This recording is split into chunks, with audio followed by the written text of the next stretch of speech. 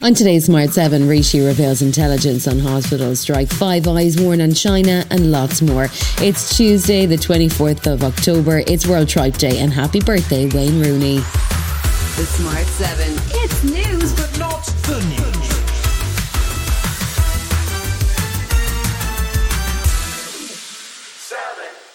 The Red Cross announced on Monday night it had facilitated the release of 2 more hostages by Hamas. They were released on what Hamas call humanitarian grounds, and negotiations continue for the release of up to 50 more of the estimated 200 plus hostages still being held.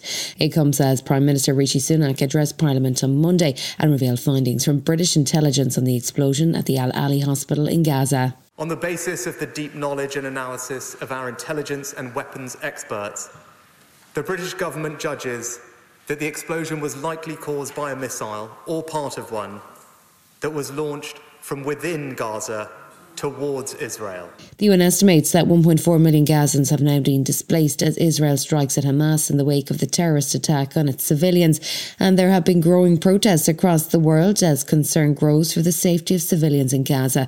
That included protests in London at the weekend with a tube driver who went viral as he led a train in chants of Free Palestine now suspended. Home Secretary Suella Braverman met with Met Police Chief Sir Mark Rowley to ensure that pro-Gaza protests don't become pro-Hamas protests, but he says the police have a firm grip on the situation. We are absolutely ruthless in tackling anybody who puts their foot over the legal line. We can't enforce taste or decency, but we can enforce the law.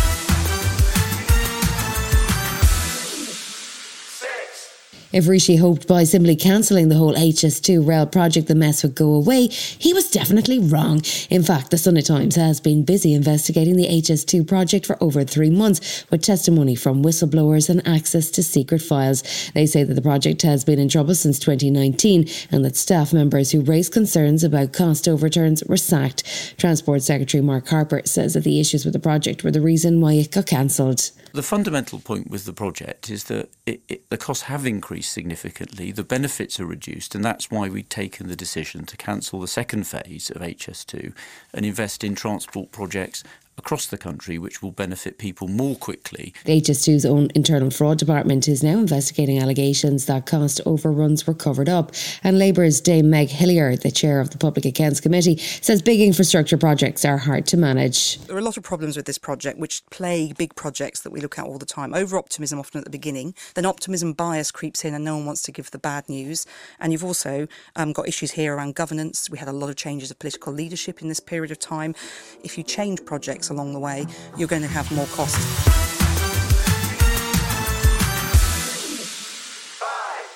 The first proper storm of winter seems to have caused serious damage. Storm Babet has left at least 7 people dead and hundreds more homeless. It hit Scotland and the north of England over the weekend, but it's not wind that's causing the problem, it's the amount of rain it produced. Babet has seen heavy downpours with estimates of up to 26 inches of rain over a couple of days, and the clouds haven't cleared yet either. There are still yellow weather warnings in place for Tuesday with a risk of further flooding. Scottish First Minister Humza Yousaf was out and about on Monday viewing the aftermath in person. I wanted to come to Brecon to talk to residents. I've been able to go into their homes, speak to them, speak to business owners. It's clear that the devastation of the storm is unlike anything they've seen. It will be a long road to recovery for many people.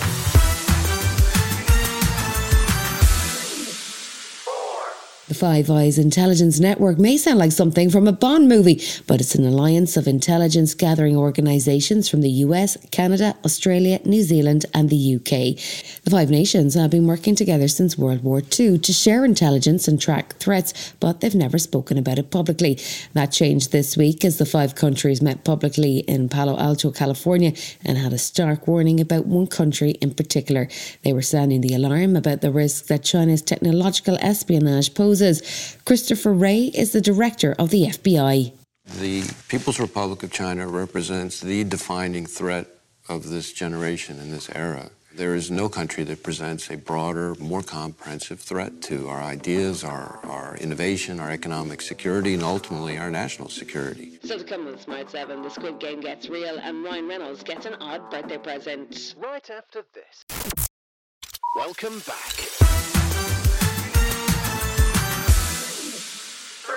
There was one game in the Premier League on Monday as Spurs faced Fulham and comfortably beat them 2-0 to stay top of the table. Sky Sports is busy celebrating Black History Month, and as part of their coverage, they've been paying tribute to 23-time Grand Slam champion Serena Williams. The tribute sees Andy Murray, Todd Martin, Jackie Joyner-Kersee and living legend Billie Jean King pay tribute to one of the greatest sportswomen of all time. I've known Serena since she was 6. She was in one of our team tennis clinics.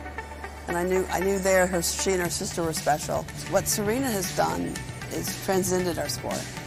And that's what you want for every champion of every sport, really, to transcend their sport. And she's definitely done that.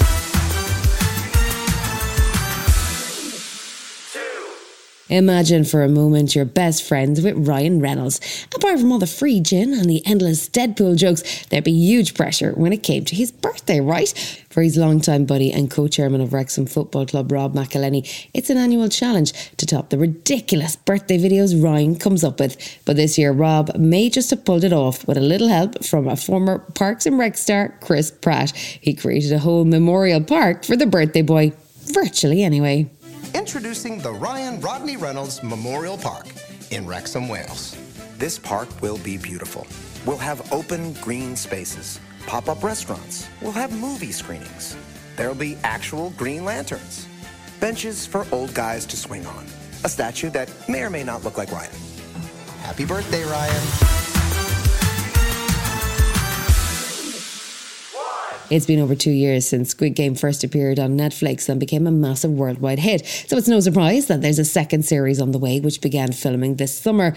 But to fill the Squid-sized gap in your life in the meantime, Netflix are dropping Squid Game, The Challenge. It's a real-life game show based on the TV show about a game show. Oh, and they filmed it in Bedfordshire. Believe it or not, 456 players compete for a $4.56 million prize over 10 episodes, and it lands on November 22nd.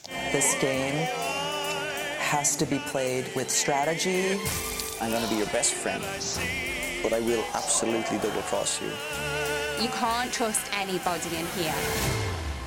You must now pick 2 players to eliminate.